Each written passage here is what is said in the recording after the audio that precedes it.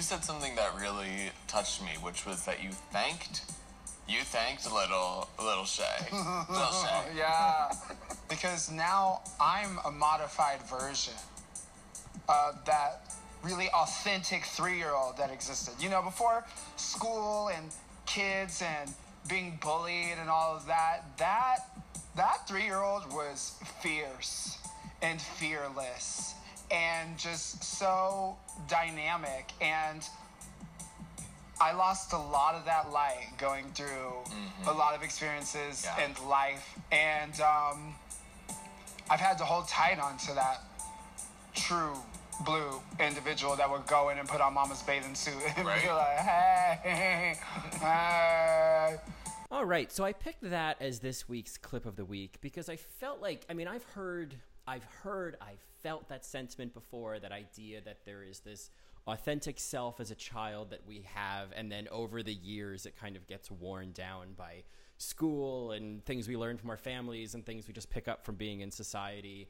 And so it's like it's a sentiment I've heard before, but what stood out to me is I feel like drag is this opportunity. Drag is this really visceral opportunity to rediscover that self, to rediscover that sense of play and creation and even like fierceness, so to speak, that a like completely, I don't want to say unaware, but unaffected child would have. You know what I mean? Oh, absolutely. You know, one of the sentences I wrote down while watching this episode and kind of realizing not just the theme of the episode, but almost like the thesis of the season was when you don't know who you are or how to be who you are.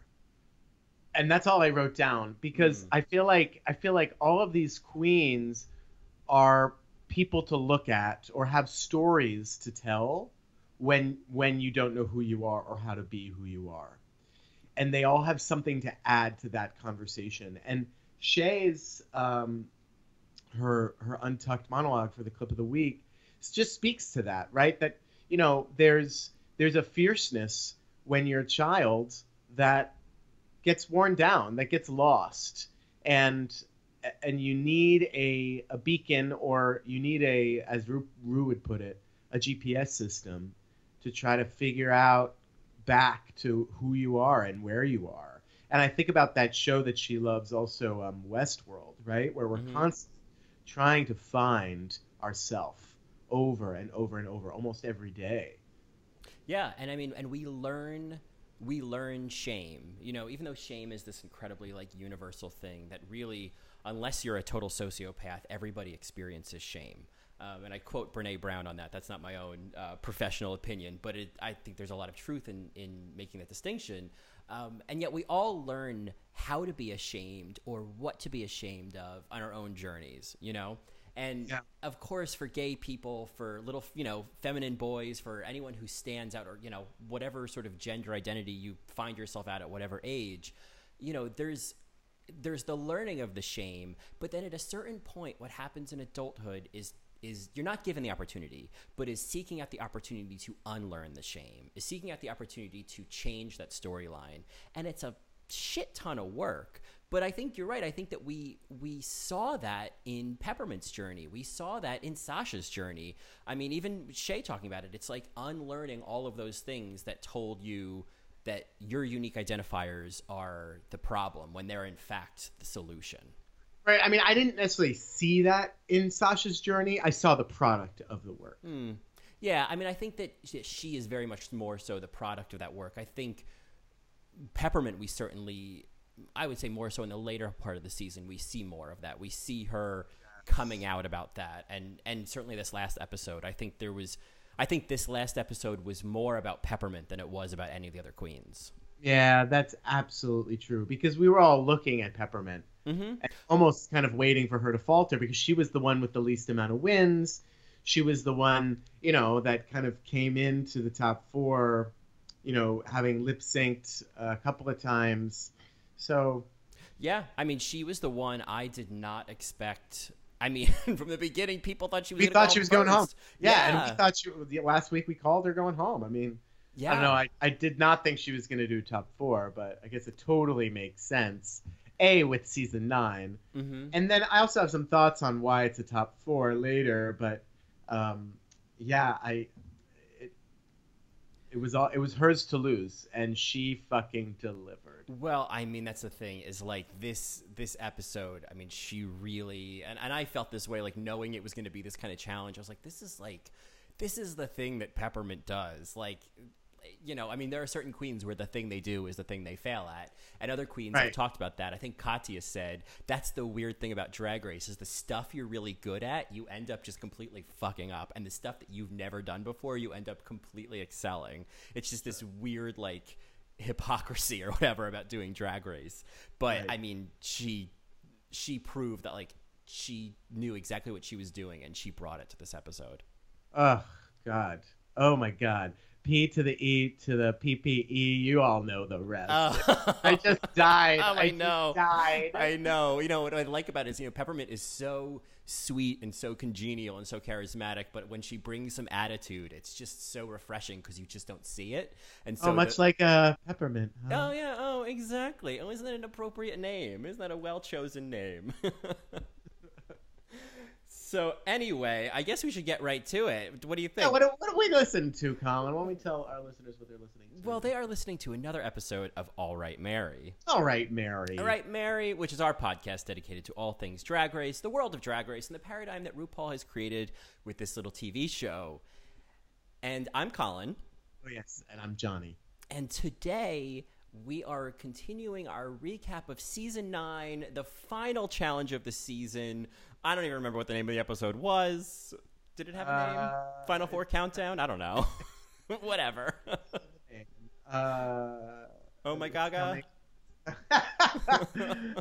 Draggily Ever After. Yeah, right? Your makeup is terrible.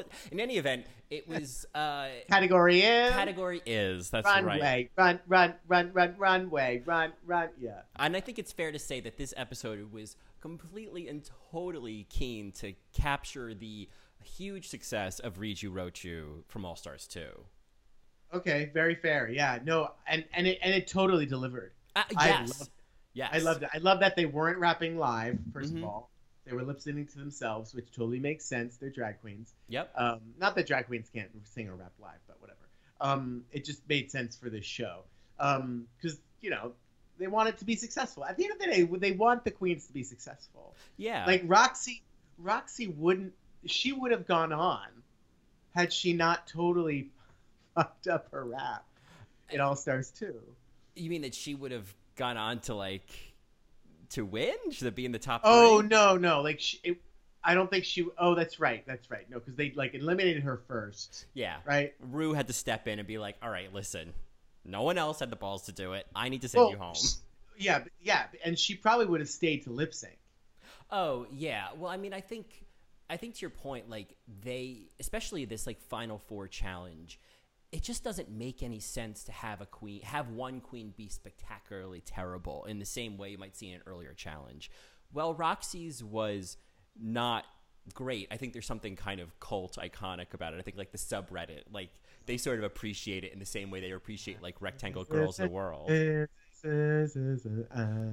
Ugh. God, I mean, you know, I will say I was reading, was it AV Club? And they brought up a really good point that they could have, instead of having a 4-person lip sync, which is always so anticlimactic and you're not really seeing much, they could have named 2 to go into the finale, and then had 2 others lip sync to get the 3rd spot. Yeah, no, certainly that would have been really interesting. And if that were the case, if they were to do that, who do you think would be the shoe-ins and who would have to fight for the 3rd spot? It would have been Shea and Peppermint.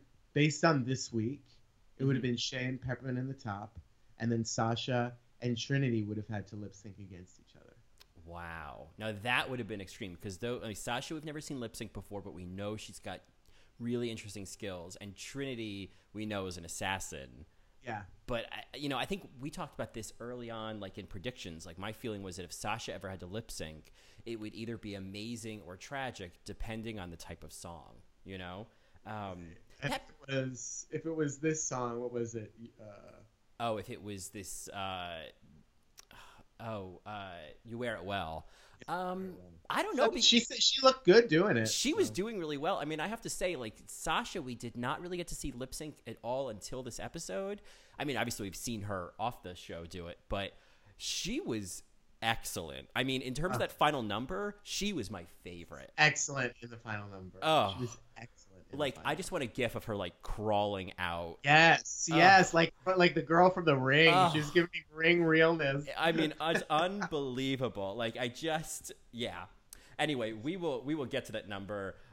We should dive on in. Now, you had said before we started recording, and we should just preface before we dive in. You didn't feel like this was a particularly strong episode. Well, you know what? I thought that the performance was really, really strong. Like that, whatever 5 minutes or however long it was absolutely stunning. Mm-hmm. Like we watched it together yesterday morning, and I remember like I was applauding. It was so good. I wanted to watch it again, like right after, but I kept going. But yeah, it was great. I was underwhelmed by the runway. Mm-hmm. I was underwhelmed by the stuff leading up to it because I just felt it was so produced. There was nothing seemed authentic. They all seemed like they were all going to do fine. And from hours and hours of footage, they picked the times that Trinity stumbled and that Sasha stumbled. And, it didn't seem like there was any suspense. Yeah. And I don't know, there wasn't that many funny moments. I guess there were, but only some. No, I agree. And, I didn't feel like, I mean, I guess some of it's retrospective, but like looking back on the episode, but even watching it the first time, like the stakes just weren't that high. I mean, the challenge seemed really difficult. Like there was a lot they had to do, but I think because it was a hard challenge. There's no question. But it was like, I think they're all really talented queens. And so anytime we saw them stumble, I was kind of like, well, I mean, like, for example, and obviously we'll get to this, but like when they're doing the rehearsals of like the choreography, it's like, okay, at first Trinity was just like not getting it, but it's like we've spent this entire season seeing Trinity get stuff that we didn't think she'd get. So right, and they're all top 4 are professionals. They're not going to get in their heads and sabotage themselves. Not at that was point. the main test. That was the main test. And not for nothing, but like for those rehearsals to learn the choreography, like they have hours. It's like a 6-hour rehearsal. Like we see 30 seconds to a minute of their rehearsal segment. Right. And they're only going to choose the stuff that tells a story. Exactly. Mm-hmm. Exactly. Yeah. Exactly. Yeah. And I guess it's like when you look back and you look at the final performance, it's like I'm not discrediting the amount of work I'm sure these queens put in, but it was like they did. I mean, it only confirmed what we've been watching all season. I mean, these are like I think it's fair to say that this is definitely in terms of like a top 4 for different reasons. One of the strongest, final, finalists of a season that we've seen. I can't think of another one where it was like because at this point I could see. I don't know if I fully see Peppermint winning, but I see a valid reason for each of them winning. Yeah, and I can get into it now, but like, there's 4 very iconic types of drag, that she chose that are perfect, right? Perfect examples. You have the classic drag in Peppermint, you have the pageant girl, you have like the forward-thinking drag, and then you have like the fashionista, almost fish drag in Shea. Yeah, and it's RuPaul just kind of showing different types of drag and different stories and the stories that these boys and girls bring to the table. I shouldn't say boys and girls, I should say people bring to the table within these facets of expression. And I don't know why I got to that point, but in terms of who they're going to crown, it could go to anybody. It really could go to anybody. I think Ru is she listens to the fans because obviously they did record the finale already. Yeah. But do you have, here's my question. Do you have tea from the Reddit? I mean, there was a spoiler on Reddit. Please don't give it. But like, is it really bad? It's a pretty significant spoiler. So it's a significant spoiler, but how do we know that that's the crown? Did they spoil the crown winner? I feel like if I say anything, like, cause I feel like if I were to give any real spoilers, maybe I save it towards the end. Cause I don't want anyone to like, I get it if you like don't want anything spoiled. I didn't want anything spoiled. I went on Reddit expecting just to kind of see, you know, conversations about this episode, and like the first thing I saw was like spoilers about the finale, and I was just like, so was it like the pheromone screenshot? No, it was just, I mean, it was just like people who were there who saw what happened and saw what went down at the finale. And so, yeah, it's just, yeah, it's definitely, it was a significant, not 100% spoiler, but a significant spoiler. And I would say, Mary's, if you want to know what the spoiler is, either you can go to Reddit, because I don't know all the details, but I know enough of them, or you could, of course, you could send us a direct message at allrightmary on Twitter, or you could email us at allrightmarypodcast@gmail.com. I'll be happy to share what I know. But it, you know, I don't know, at this point, like, if you could avoid the spoilers, like, this was definitely, like, one of the most spoiled seasons, not just for me, I mean, yes, for me, but, like, in general, like, the Reddit kind of agrees, like, this was the most spoilers they've ever had. And at the same time, there's been the sentiment of, I don't know, season 9 was different. I just didn't really feel it. It's like, well, maybe because we knew everything that was going to happen, you know? I mean, there's some correlation. So, yes, so I do have spoilers. I won't say anything more because I don't want to ruin anyone's listening experience, but they exist. Well, maybe we should talk about this episode and kind of talk about each queen and how they did in each part of the episode, as opposed to like linearly. Yeah, I mean, because linearly, I mean, I don't have like, I mean, I took notes, but like, I was just like, yeah, no, yeah, that was fine. Oh, yeah, that was fine. But I mean, I basically wrote down when RuPaul's thesis kind of pops in. Sure. So because I feel like there's more to say about, like, as I said before, I think Peppermint, this was really much more about her. So maybe we save her. Let's talk about Shea. You want to start talking about Shea and how she did through this episode? And then we'll kind of get into runway looks and all that stuff. Sure. She had that like twister wrap type of fastness with Valor. So, yeah. I still can't, like, I just watched that episode again, like a few hours ago, and I still can't remember his name. It just sounds like an anagram of Sasha Velour. Valor. No, if you don't look how it's spelled, it's easier to remember. Yeah. So let's talk about Shea. We'll talk about the rap, which, yeah, was, I mean, when she started, even though she was like still just getting her sea legs and like getting like, you know, the speed right, I was like, oh, and you can do this. Got it. I mean, right. Like she, I mean, it wasn't even that she was able to rap. It was that she wrote that rap too. Well, sure. Right. I mean, like that this was like, she came up with this and that there was like just a naturalism to it. Like she just, I mean, where we were watching Sasha and Trinity kind of like figure out how to find, even Peppermint try to like find who they were in this rap and how they wanted to sound and how they were presenting it. Like Shea knew immediately who she wanted to be and how she wanted to sound. And that was really, I would say consistent. I mean, consistent with what we've seen with Shea all season is that she just has a really strong point of view, which I feel like I've heard a lot of people say about like designers on Project Runway, about drag queens and like not really knowing what that means. But I think when I say Shea has a strong point of view, it's similar to Sasha, where it's like she knows who she is and she knows what she wants to do. You know what I mean?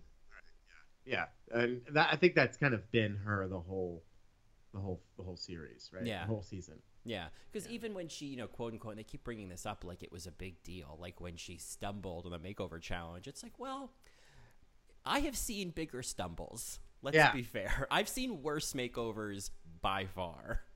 Sure. Not to mention Jocelyn Fox. Well, you know, and she had a lot of strikes against her at that point. You know, I'm always going to stand up for my little black horse of the competition. Keep it foxy. Womp womp.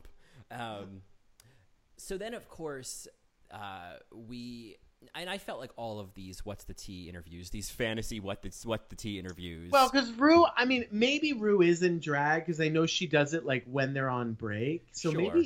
maybe Rue is in drag for some of these What's the Tea episodes, but like, no, Rue's in her boy clothes when she does these episodes, right? Like Yeah, if they're recording during the season and they're like taking a break, you know, they're in a dressing room. Yeah, sure. Then in that case, like I'm sure she's got like some of her drag on and sweatpants, you know.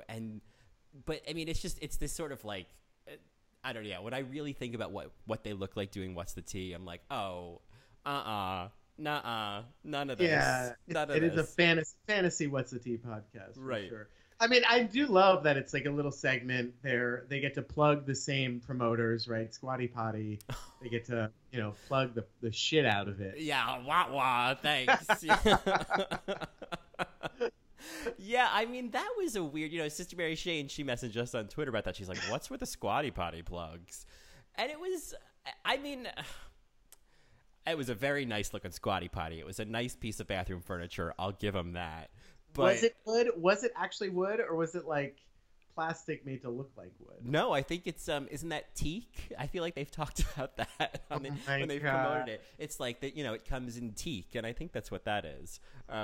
This could be like a kitchen situation again, where we are just completely wrong. Like, right? Oh, right. Can we just pause, sidebar? I just want to say thank you to all of the Marys, because this is probably like the most responses we've ever gotten on one topic. Oh, I'm so thankful. Yeah, all the Marys who came out was like, listen, not for nothing, but like, you have no idea what a kitchen is. Like, I know, we put it out to the world. Someone tell us. And everyone came back, and it was just like, it was one of the elements of doing this podcast that I love the most. It's like, oh, I can learn things from these people. Like the amount of shit I've learned from our listeners. Yeah. I mean, not that they have any obligation to teach us. I mean, no, we should be looking this stuff up. But, if it's getting a conversation started, if it makes people feel part of the conversation, like, I'm all for it. Sure. It's easy enough to Google, but I'd love to have a conversation instead. So thank you to everyone who came out and gave us an education. But anyway, yes. So this could, what are we talking about? Teak Squatty Potties? This could be the same thing. Let's move on. Yeah, I'm happy to move on from Squatty Potties. I mean, just to kind of mention overall about the What's the Tea segments, I don't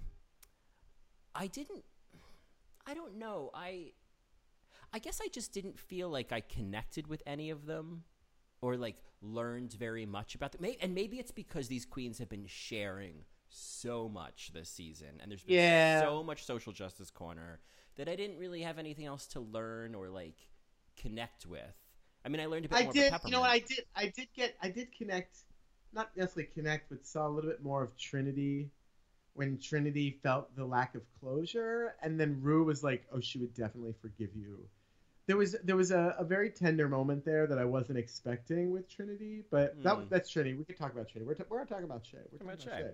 Shea was talking about how she didn't fit in with the black kids, she didn't fit in the white kids, and so she found herself and where she belonged and got her armor in drag, which I think is, again, if we're going to talk about RuPaul's thesis, when you don't know who you are or how to be who you are, here's this story. Yeah, and we've talked about drag as armor so many times, and so it's interesting when a queen actually comes out and says it.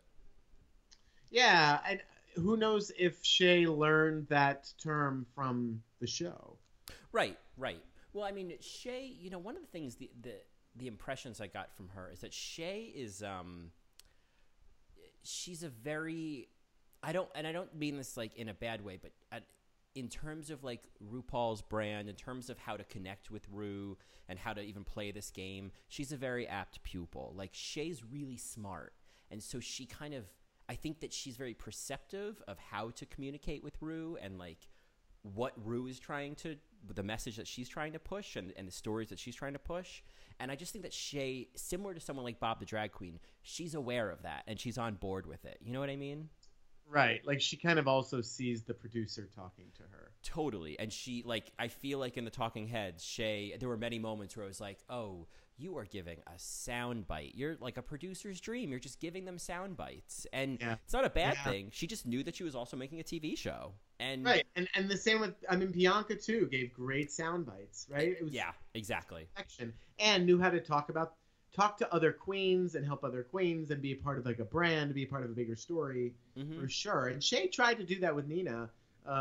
We found that maybe Shea wasn't the Bianca for Nina, but she tried. Well, and Nina was not the Trinity K. Bonet for Shea. Right. You know what I mean? Exactly. Goes both ways. Exactly. And then, of course, we're going to talk about Shea and the choreography. Which, oh my God, when he was like, can you do your pirouette? She's like, yes. Mm-hmm. Can you do a double pirouette? Yes. Can you do a triple pirouette? I can try. I was like, work! Right.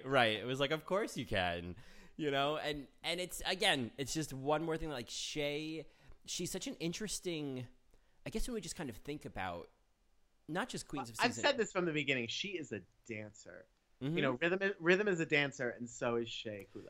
Yeah, I mean, she can certainly shake a leg, Shea Coulee, and she... Oh, right. But when I think about, like, Shea in terms of, like, a drag race queen, in terms of in the canon of the queens, you know? I mean, she's definitely... I mean, when I think about, like... I can't think of many others who are as well-rounded as she is, you know?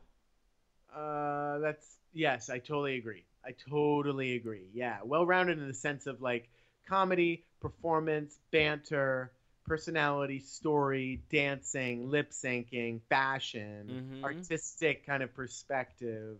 Sure. Right. And like, you know, but you know what? I will say this: as she is a queen of all trades, I still feel like Sasha, because Sasha has so much focus in her perspective and why she does drag and who she is as a drag queen, it's so much stronger for me. Whereas Shea's great at everything, but like at like 80%.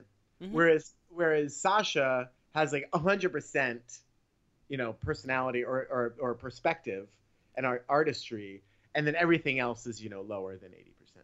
Sure, I see what you mean. And like let's talk about Sasha, because I think that she I agree. I as much as I love Shea, and I think that she killed this season and killed this competition, I think when we think about at this point, we have 4 different types of queens, 4 different representations of drag, 4 different things that could be done with the crown, so to speak. I mean, which is, you know, queens can accomplish things with and without the crown. We know that. Yeah. But there's sort of a symbolism. Jasmine Masters, thank you. Exactly. There's really a symbolism to, like, winning the crown. I mean, Sasha, like, I mean, let's just go and money. Let's not forget. And well, money. The money doesn't hurt. Yeah.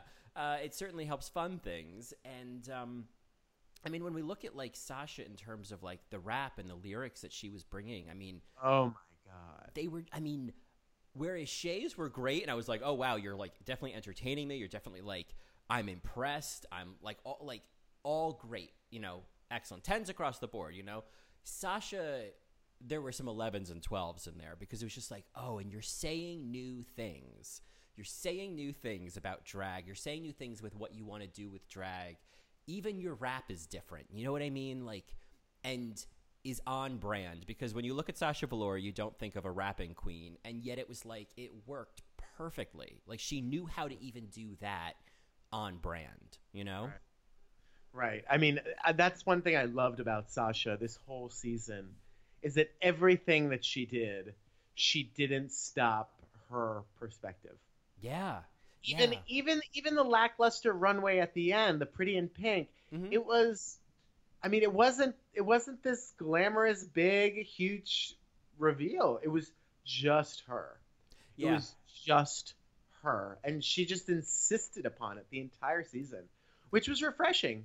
Yeah. Really refreshing. Yeah, I mean, I think it was that interesting moment when she says to Todrick, she's like, but I'm this kind of queen. Yeah, right. She didn't wear a wig once. I mean, she did...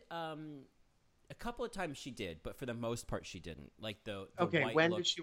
The white runway, she wore a wig, and then of course the makeover challenge, she and Duncan. But she definitely, I mean, what was... I stand corrected, Mary. That's, you know, hey, it's all right. The Rain Man of Drag Race over here. When I think what's interesting though is even when she did wear the wigs, like... there was still something else that was sort of signature about her, whether it was the eyebrows or it was just like the facial expressions she was making or just like the body language.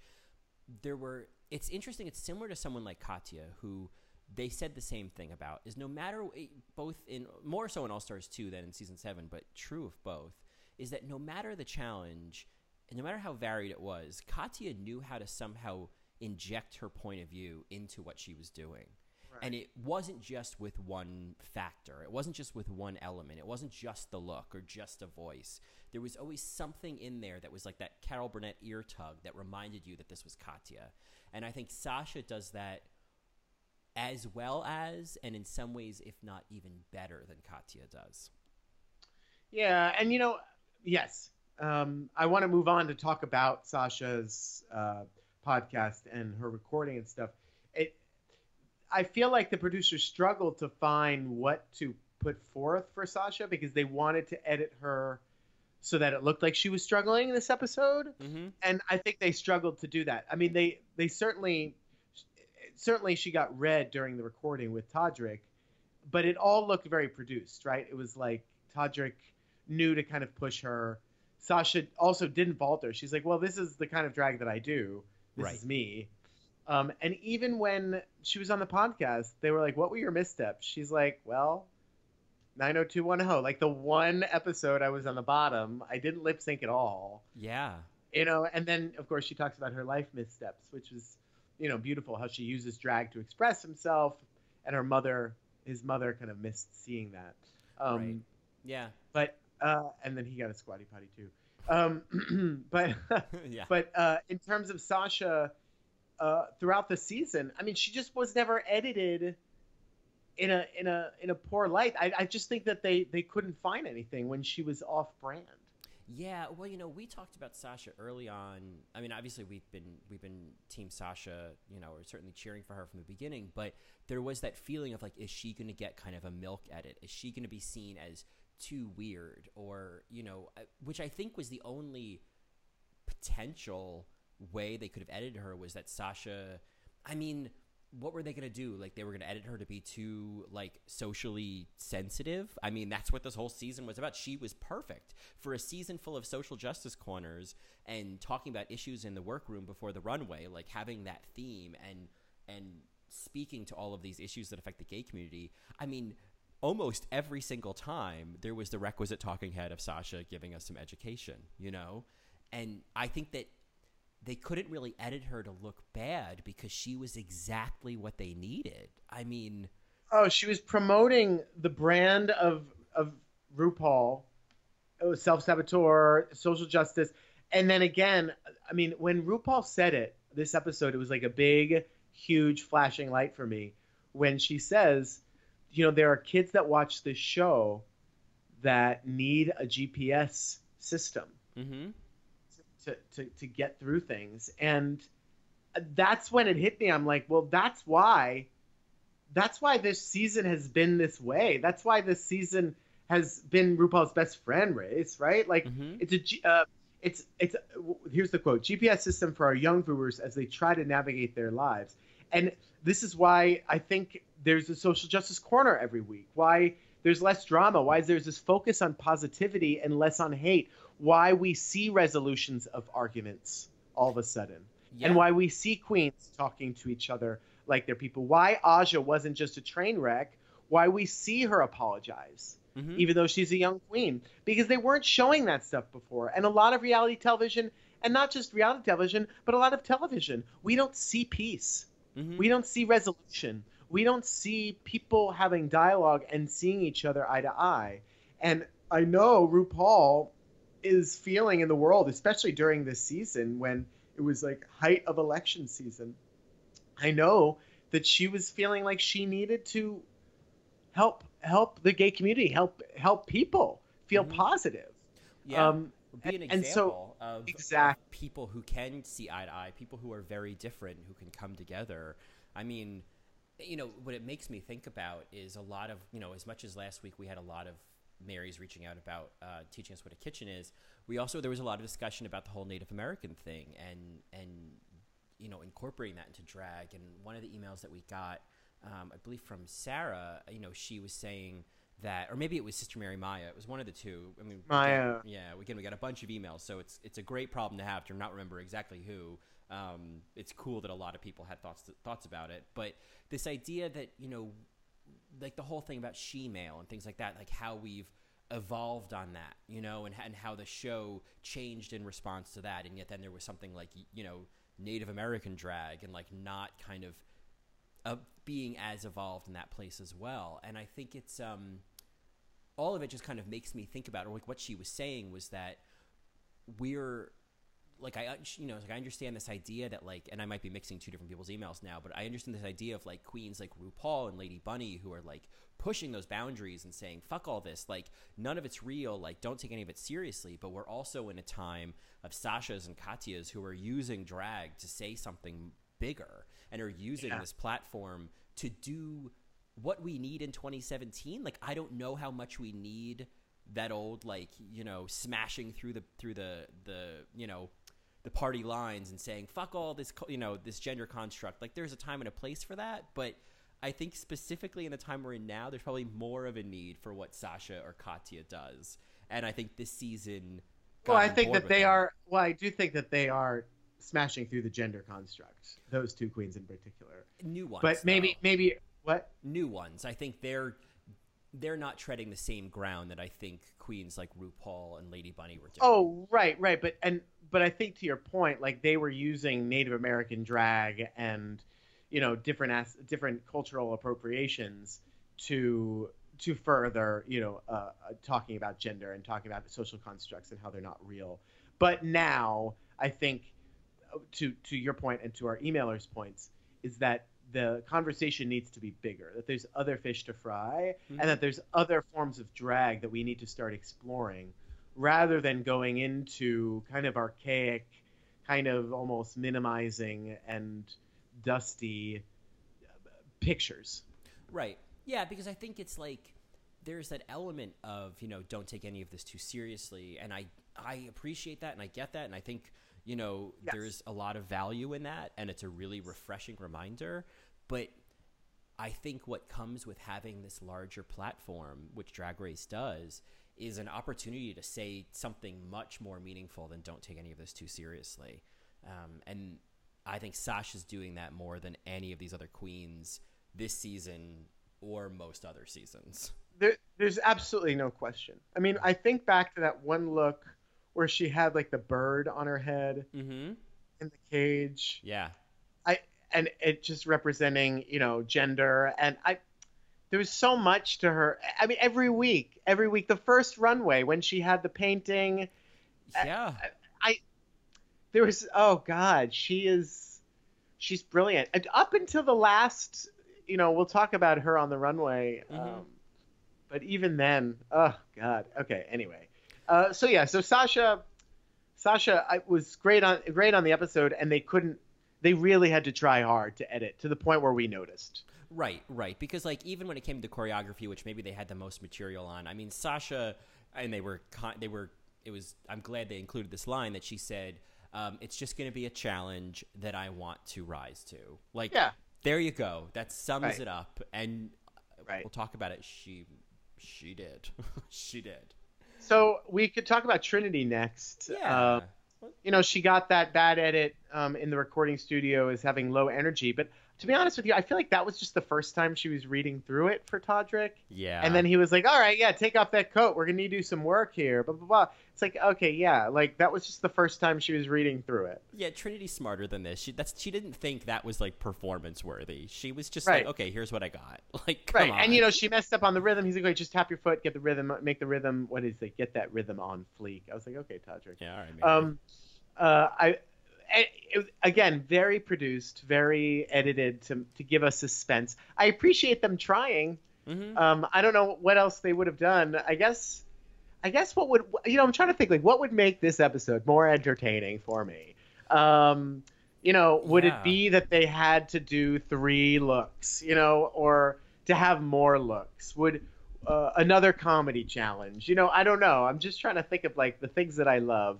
Yeah, I don't know. I mean, because it makes me think about like some of that stuff from like season 7, for example, where like they filmed, or even season 6, like they film all those clips and then we never see those clips again. You know what I mean? Like we never see there's nothing, they're never used. So it was at least nice to see like they put in all this work and then you get to see the final product. Yeah. I mean, I think that like ultimately, I mean, and we've talked about this before, and then we had emails. I think like Sister Mary Jonathan, we talked about this. Where like there's this kind of conflict of, like, let's be real. What makes Drag Race the most entertaining is when the fighting happens. You know, like there's just this pure sort of, you know, entertainment value of like watching people who are tired and they're sleep deprived, they're hungry, they're stressed, they're under tons of pressure, and watching them just crack. And I know that's super Hunger Games, but like it's just something we respond to. And yeah, and I feel like RuPaul is making a huge statement. Her and her team are making a huge statement of saying, okay, there's enough of that outside. Let's have this be something new. Let's have this be something different, where we're watching ourselves fight ourselves, because that is a more compelling, maybe not as entertaining, but a more compelling reason to tune in, or a reason to get frustrated or question, why am I getting so frustrated that Nina is still on the show? Like you start to look at a mirror in a sense. What's interesting is, and I agree, I think that's a really good point, is that this season what we saw was more internal conflicts than external conflicts. But it's interesting how the season that went the most mainstream had the least mainstream appeal in some ways. Right. Right. Because I mean, you could also argue that there was a lot of mainstream appeal because the drag queens were othered by the social justice corner. We got to see how they were different, but how we could connect to them in a sense. There was Lady Gaga was on it. I mean, there was a sense of mainstreamness in the editing, in that it was, very obvious.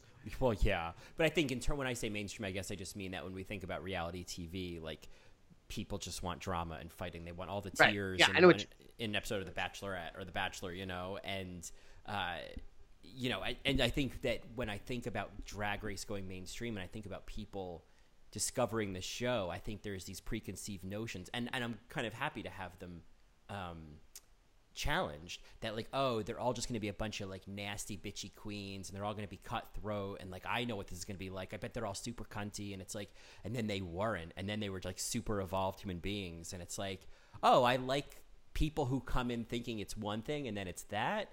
I could understand how they'd be like, it's not that entertaining, but I also think that's a worthy sacrifice for people getting a more well-rounded perspective, that these are like emotionally evolved human beings and not just like a bunch of bitchy drag queens. Yeah, no, I completely agree. And Trinity is a perfect example of somebody who you thought was going to be like totally bitchy and like a total asshole, and then she turned out to be the the babysitter, the sassy babysitter that let you stay up late, but then like yelled at you when there was a mess that she had to clean up. Right. Like if she would teach you the lessons you needed to learn, but she wasn't going to waste her time on bullshit that didn't matter. She's like, you want to stay up and watch a show? What do I care? But like, yeah, but you're not going to drink. Yeah, I agree. I think that Trinity was such a. I mean, when we talk about what each queen represents, I mean, Trinity, I think that she has redefined from now on. When we hear pageant queen, I think Trinity has redefined what that means, in the same way that Alyssa Edwards redefined our understanding of pageant queen. You know what I mean? Yeah. Alyssa Edwards had the X factor. Yeah. And she came. Well, what's interesting about Alyssa Edwards is she came in season 5 taking herself. I mean, she was like Valerie Cherish season 1, taking herself really seriously. And then in All Stars 2, she's like, I get it. Oh, I'm a character. I get it. And it was this like totally new version, this cartoon character pageant girl, and like Barbara, please. Yeah, I mean, it was just fabulous. Where I think that Trinity is not a cartoon character; she's still very much a real person. But what she showed was that like, oh, I am a pageant girl, but I could actually do all of these other things. And then when she finally was pageant, which we'll talk about on the runway, it was like, okay. Okay. And you can do this. I do have to say, I did notice that Trinity only rapped 8 bars. All the other queens rapped 16 bars. The first 8 bars were her kind of saying things, like plastic and whatever. I mean, amazing stuff what she was saying. Trinity, Mother Tucker, that it wasn't in rhythm, which I thought was interesting, and I wonder if that was a Todrick, a Todrick even Vaudelore decision, where they're like, okay, she's having trouble. Let's give her 8 bars of like, nuanced sentences. what was that word? Oh, Nuanced? excuse me. I'm so sorry, Mary. So sorry. You know, we didn't say it once the last episode, so it only deserves to be brought up more than once this episode. So thank you. Well, you know, Todrick had said, and this was more about the choreography, but he had said, like, I want to kind of challenge you at your skill level. Like, I want to meet you where you are and then take you further.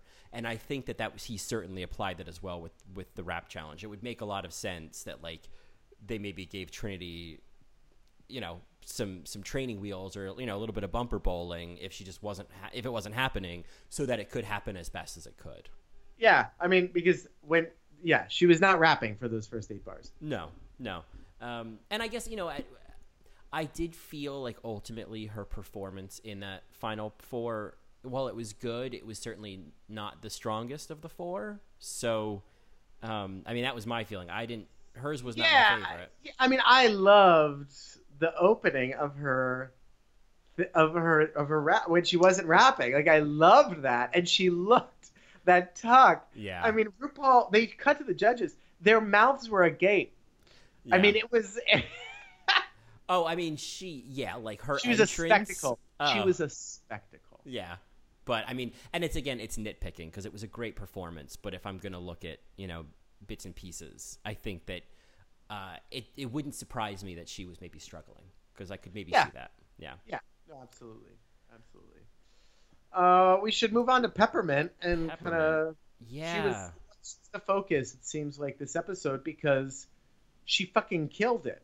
Like, she fucking killed it. She did. No, I want to bring up a question, and I'm asking this really to kind of start a conversation, to welcome other Marys to kind of give their points of view. I have my own thoughts on it, but I just think it's worth discussing. Is Peppermint talked about, and more than once, she talked about it in the What's the Tea interview, she talked about it in Untucked, but really, there's someone at my door. Hold on. So, sorry about that. Whoops, sorry about that, folks. You know, this is, you know, keeping it real. You know, even podcasters get groceries delivered. So anyway, now that I've built up all the suspense of this thing I want to talk about with Peppermint, she talks about in the What's the Tea interview, she talked about in Untucked, but she says that, you know, so much about creating this dividing line between being a trans woman and being a drag queen. And she mentions, you know, a well-known New York queen, of course, I'm like dying to know who it was, who said, you know, I'll support you if you're transitioning, but you're never going to work in the gay community again. And so it just made me really curious what the reasons are. What is it that, because there wasn't really like a deeper discussion of why, and maybe some of it's really obvious, but I just thought it'd be interesting to kind of talk about why that is the case, that her being an out trans queen would be completely unwelcomed. I mean, I don't know why. I can only just guess based on what I've maybe read or heard or seen, but drag is men dressed up as women. Mm-hmm. And it goes back to even Alaska's platform of bio queens, this idea of, you know, even why Drag U failed, because it was dressing women up in drag and people didn't get it. And they didn't get that drag is a performance of gender, and it's not about your gender, God damn it. Yeah. And so I feel like for a trans woman to be in drag, it's like, well, then you're a woman in drag. It's redundant. And again, it's messed up, because that's not what drag is. At least it's not what it is now. Yeah, well, and that was really kind of when I was thinking about it. I was wondering, like, I wonder if it's I think you're really sort of pointing to like a really misogynistic point of view, if it's more of a transphobic point of view, if those two kind of dovetail and are really coming from the same place. It was an interesting perspective, I guess, because it wasn't something that came naturally to me, and part of that is because of what Drag Race has done, especially this season. You know, I really feel like I got to really. Like, I don't look at Peppermint, and I'm not saying like, oh, I don't even I cannot stand, and Michelle Visage has done it, as much as the importance of Michelle Visage. She said it, and I cannot stand when people say things like, oh, well, I don't see race, I don't see gender. It's like, well, no, you can see it, you can appreciate it. Like, we don't have to like whitewash it. But I'm not saying I didn't see gender with Peppermint, but I was able to have a prolonged exposure to a trans person on television, and I was able to let go of just seeing them as a trans person and just get to know them as a person.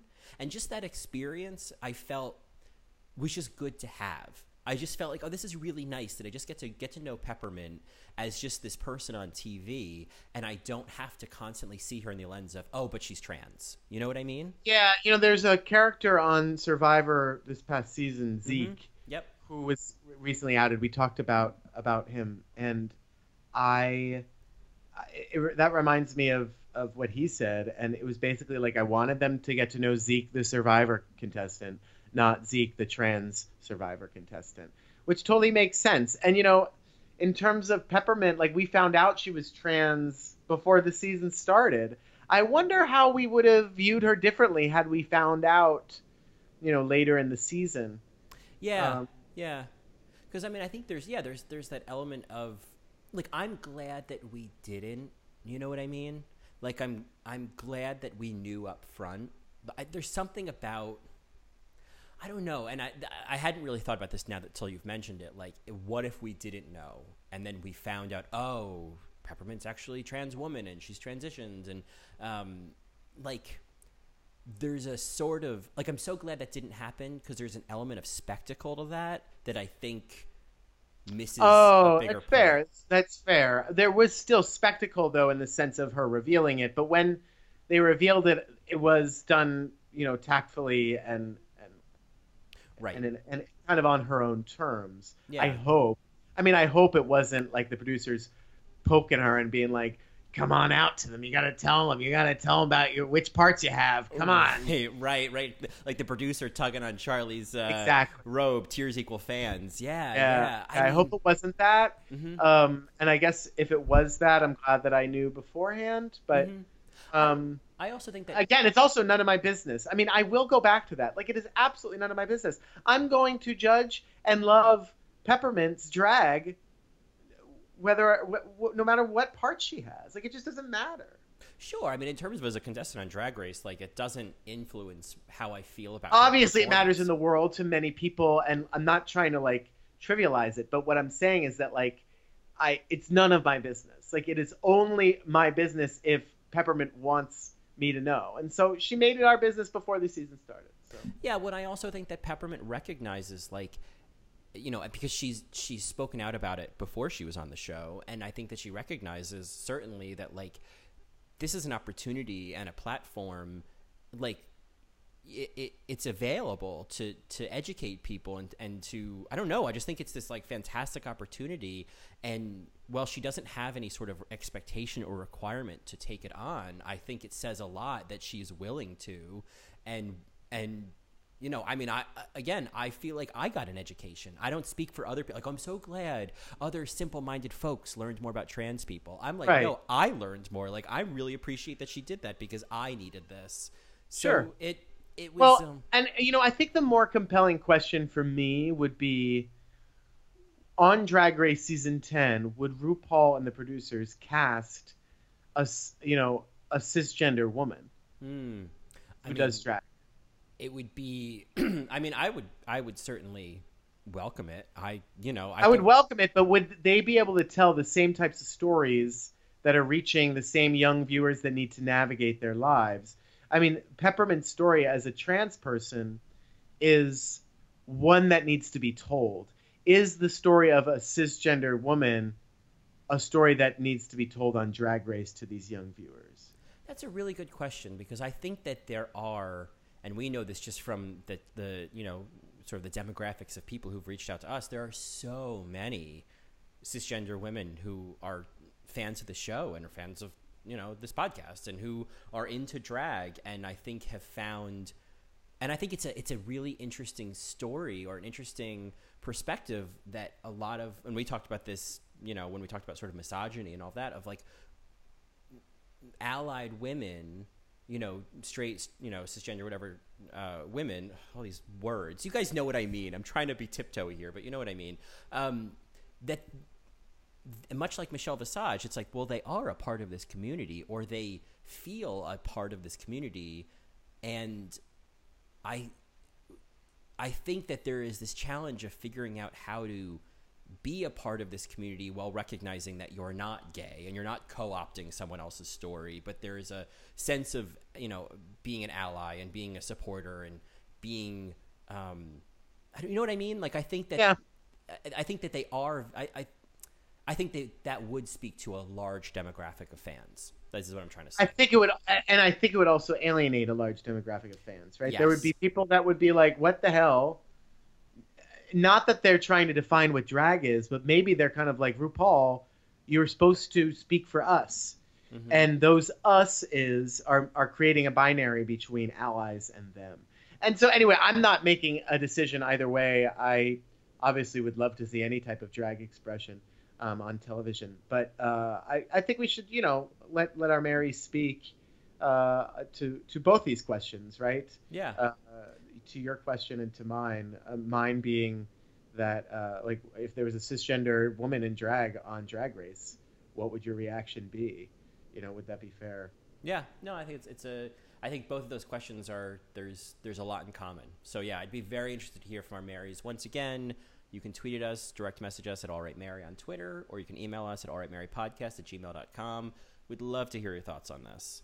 Yeah. One final thing is that, you know, being trans, you're alienated in both communities. Yep. So that, to me, that's like numero uno, one of the hardships that Peppermint would have to face or probably did face before coming on the show, and maybe still after, in the gay community, is that they will look at her as trans. And there are gay people that just aren't into that and don't get that and are ignorant. Well, you know, and it's sort of on theme, and I bring this up just because it stood out to me, and it also brings up the things I'm still navigating. You know, is during Untucked, there's all this talk about going to, like, you know, clearly like talking about going to Steamworks in Chicago. Like Shea's like, oh, Trinity, you know, come to Chicago, we'll go to the spa. And I'm like, oh, you're definitely talking about Steamworks, aren't you? Not that I've been there, but not that there's anything wrong with going there, but moving on. So yes, moving on, Mary. I'm just, you know, playing both cards, right? Stepping in shit. You know, whatever. You need a squatty potty. Yeah. I went to Catholic school. Back off. I got a lot of deep-seated shame. So you got to learn it somewhere, right?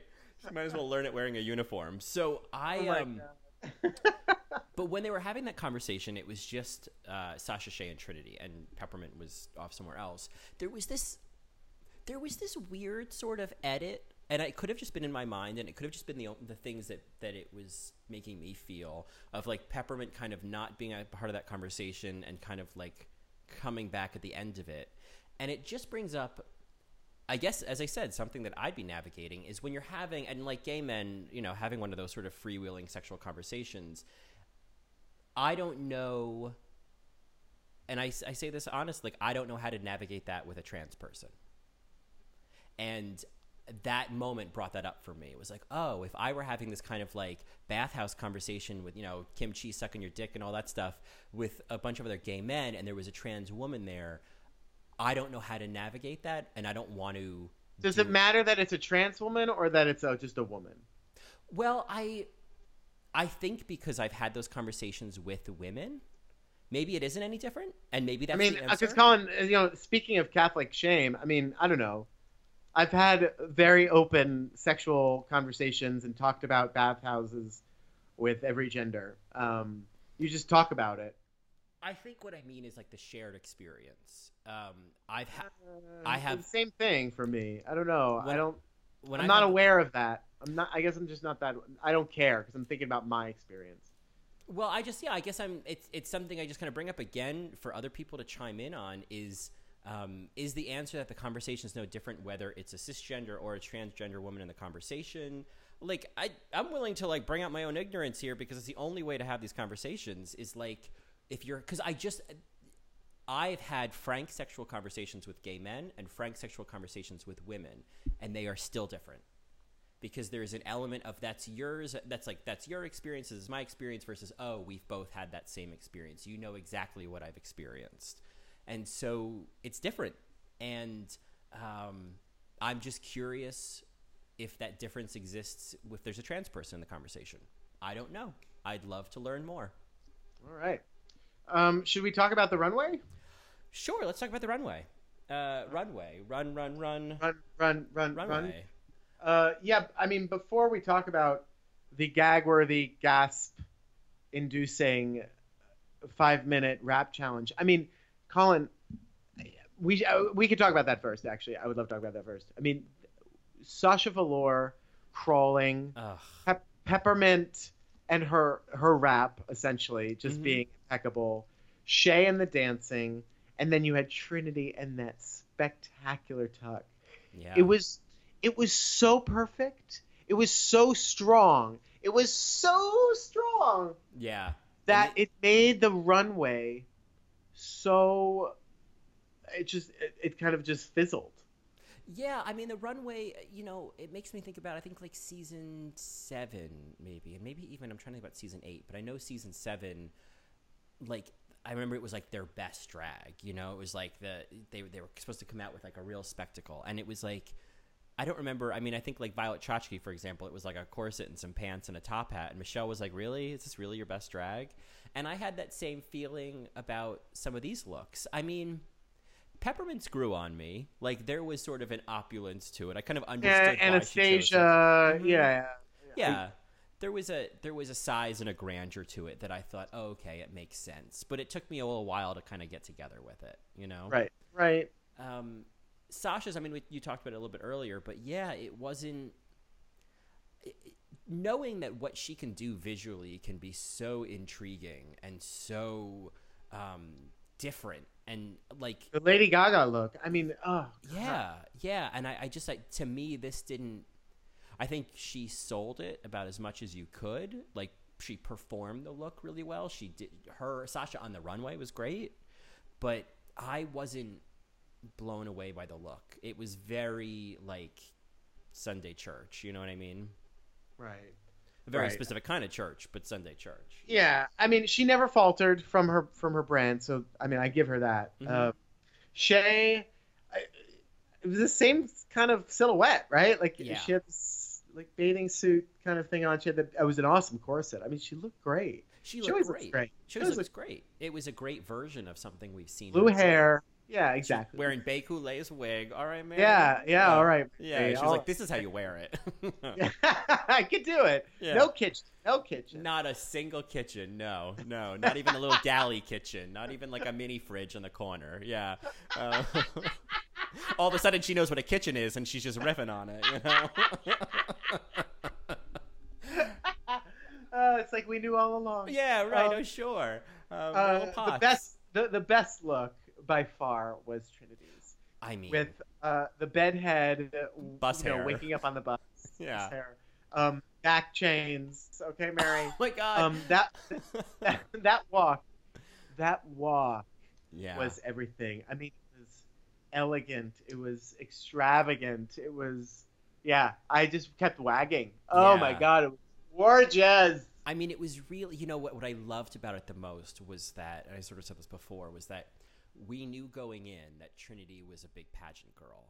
And yet she didn't give us, as far as I can remember, she didn't give us any, like, traditional pageant gown looks until the finale. And she, by saving it, and again, we talk about not saving looks, but I'm sure she had a whole rack of shit. Whole rack of shit. I'm sure she had all kinds, but, like, to save this look, I mean, it was perfect. It was the perfect, I mean, when you look at, because what I'd be really interested in is really kind of at some point kind of looking back at like the runways of these girls, and like Trinity's runway, I mean, in terms of versatility, in terms of like nuance, in terms of who she was I had to shoehorn it in there. In terms of who she was each runway, it was so different.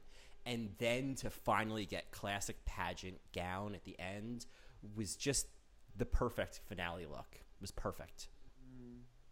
Yeah, oh God, she stole that runway. And you know what? Because of that runway, it looks like Sasha would have gone home. If they were basing it on that runway, yes. And the challenge, and everything. It was because Shea and Peppermint slayed. Yep. Yeah. If it was just based on this challenge, I mean, I guess that's worth thinking about. It was just based on this challenge. Who won this challenge? Did Peppermint win this challenge? It was between Shea and Peppermint. Peppermint only because she rose to the fucking challenge and showed what she could do. Yeah. Shea danced and rapped really well and looked great. Peppermint had a pretty weak look in the sense of, I don't know. Sasha had the weakest look, Colin. So I mean, I love Sasha's rap. She wasn't the best dancer. She got all the steps, but it was at her level. Mm-hmm. It's hard for me to say it was Sasha, but in terms of everything, it was Sasha that I think underperformed the most. Well, I was worried for only about 90 seconds of like, oh my God, what if Sasha doesn't make it to the top 3? Because if we're looking at track records, all of her 2 wins were shared with Shea. I mean, I don't know. Like there just seemed to be a moment there where, I mean, I kind of always knew Shea was going to get to the finale, but there was like a moment there for Sasha, Trinity, and Peppermint where I was like, I don't know about what if she goes? What if it's because of this? As much as it was like any one of them, I felt like any one of them, they probably could have found a reason to send home, but all of them would have been really disappointing. Like I would have been really sorry to see any of them go at this point, even though Peppermint felt kind of like an obvious one to go home this episode. It would have also felt really strange after how well she did this episode, Yeah. Any of them going home, it would have felt really strange. So yeah. it was kind of like, okay, good. Right. Good. Make it a top 4. Good. I mean, it was kind of anticlimactic, kind of predictable in that sense, but it was kind of like, okay, good. Yeah, they're all great. We have these 4 different types. And, moving on into our recap, like, they got, read by the judges. We heard them speak to their children, or their pictures of themselves when they were children, which I'll go back to in a little bit. But, then they do this lip sync that was, half-assed in the sense of editing. Yeah. And it's kind of a throwaway, a RuPaul song. And then, they're all safe. The most compelling part of that whole runway was when they got to speak and look at pictures of themselves when they were children. And to me, this again is like why RuPaul has this fucking show, mm-hmm. right? So you get to hear, and she thanks them from the bottom of her heart after they speak, because RuPaul knows that the words that these drag queens are saying, they're not just saying it to themselves, they're saying it to the audience, right? They're saying, despite what you hear from other people, everything you feel inside is right. Don't wait to express it. Stop running from your quirks and things you hate about yourself. Those are the things that make you amazing. I can't protect you from hardships, but those things are what make you the individual you are today. Like, those are things that RuPaul wants to tell all of the very sad, scared, hurt young boys, girls, everything in between that are watching this show. Yeah. And it's beautiful to watch. I mean, as much as we kind of cringe when there's tears on the runway, and some of us cry when there's tears on the runway, and we want to like keep things jovial and happy and funny, there's a reality of the world out there that people need to hear this. People need to see this. And while it's not fun to watch people cry at a bar while you're having drinks, not everybody's watching it at a bar. Some people are watching it under the covers in their attic so that their parents don't see. Yeah, no, absolutely. I mean, I think that I love Tears on the Runway. I love this, talking to your childhood photo thing. I know some people knock it, because it's just there's this. Some people feel like it's a little heavy-handed, and it makes people think of like season 7 when like Rue just wanted Pearl to talk about what happened to her when she was a kid, and she just wasn't going to do it, and that's there. But I think that I didn't feel that way with this season. I think to your point, each queen was saying something that was important for people watching to hear. What really stood out to me, I really liked the way that when Shea was kind of talking to her, childhood photo, there was this sense of we got through this together. I didn't believe that we could do this, but you did. And that, I mean, it's so in line with season 9. This real emotional intelligence, because like what Shea was presenting there was the only way to heal a painful childhood is self-parenting. It is the only way. No one else is going to save you. Nothing else is going to make you feel better. No one's going to swoop in. At some point, you have to show up and be the adult with the child and no longer be the child. And that shit is deep. That shit is so important. No one in reality TV is doing that. And you can't shove that down people's throats, but to show Shea demonstrating that on the runway is so important and so powerful. Oh, it's so important. It's so important. So I also, Michelle was, she was really keen to do that whole Wizard of Oz, and I give you charisma, and I give you uniqueness. Like, she was like, I have a thing, I'm doing it, can you just let me do my thing? I've got 4 queens and 4 letters. And shut up. Okay, whatever. I was like, okay, what are we trying to do here? It was sweet. It was cute. It was like, 6th grade acrostics. Like, it was right. Okay. Right. Yeah, exactly. It was like, all right, Michelle, good work. I mean, it was better than your "she should be called the postman of drag" joke later, which I was like, oh, come on, somebody's dad, really with this? Oh, God. Well, are we missing anything? I mean, we kind of touched on Untucked. It was hard for me to even get through Untucked. At some point, I just kind of walked away from the computer and started cleaning my apartment. Yeah. But it was it was a celebration. It was a victory walk. It was all I love you. It was like the last day of camp, and there was nothing furthering my knowledge. And I was, okay, they filmed this. The whole they did the whole runway kind of walks, which was cute. It was. I think they just ran out of material. Well, yeah. I mean, like there was nothing to fight about. There was nothing more to do. There was like. It's over. Like, it's done. Like, they're about to get out. I don't think they even knew how to do it. Yeah. And I mean, I think the one thing that I did think was interesting about Untucked was really, and it wasn't anything major. It was just like watching them all pack up at the end. I was like, wow, you guys all just went through like the hardest fucking thing like in your careers. Like, it's just very interesting to watch. It's like makes me think of the Poseidon Adventure when you watch the survivors getting lifted out of the boat in the end. Spoiler alert. And it was like, oh, they made it. Like, oh my God, look what you just made it through, Yeah. And it was just, I don't know. I just think, watching the show and knowing how hard it is, or having some sense of how hard it is from how the queens talk about it, there was something, I was so relieved for all of them. You know what I mean? To have like, they got through. She got through. She got through. She got through. And then at the same time, this is just the beginning. You know what I mean? There's that too of like, oh, it's actually just started. And now we have like a year of not telling anybody anything. You know what I mean? God, right? Oh my God. And then we still have to find out who's going to win. I mean, it's like, it's just but how exciting is that? Like, oh my God, my career, my life, I have to like get my life ready for this explosion that's about to happen. Yeah. And like, I know like the announcement's gonna come, and like, like the rumors are floating. Like, Peppermint, she's gonna go home first, and Peppermint's like, all right, yeah. Well, hey, Mary. Like, oh, Trinity, she's just riff-raff. It's like, okay, all right, Mary. Yeah, we'll see what those 3 wins have to say about that. All right, Mary. Exactly. So there's our Drag Race season. Which next week is a recap episode, and then the finale the week after. Is that the schedule? That is the schedule. So we'll have to figure out what we're doing next week. But if you have any thoughts on who's going to win, we want to know. Is it going to be a tie? Is it going to be one person? Do you want to know about the spoilers that Colin talked about? You can email us at allrightmarypodcast@gmail.com, or you can reach out to us on Twitter at allrightmary.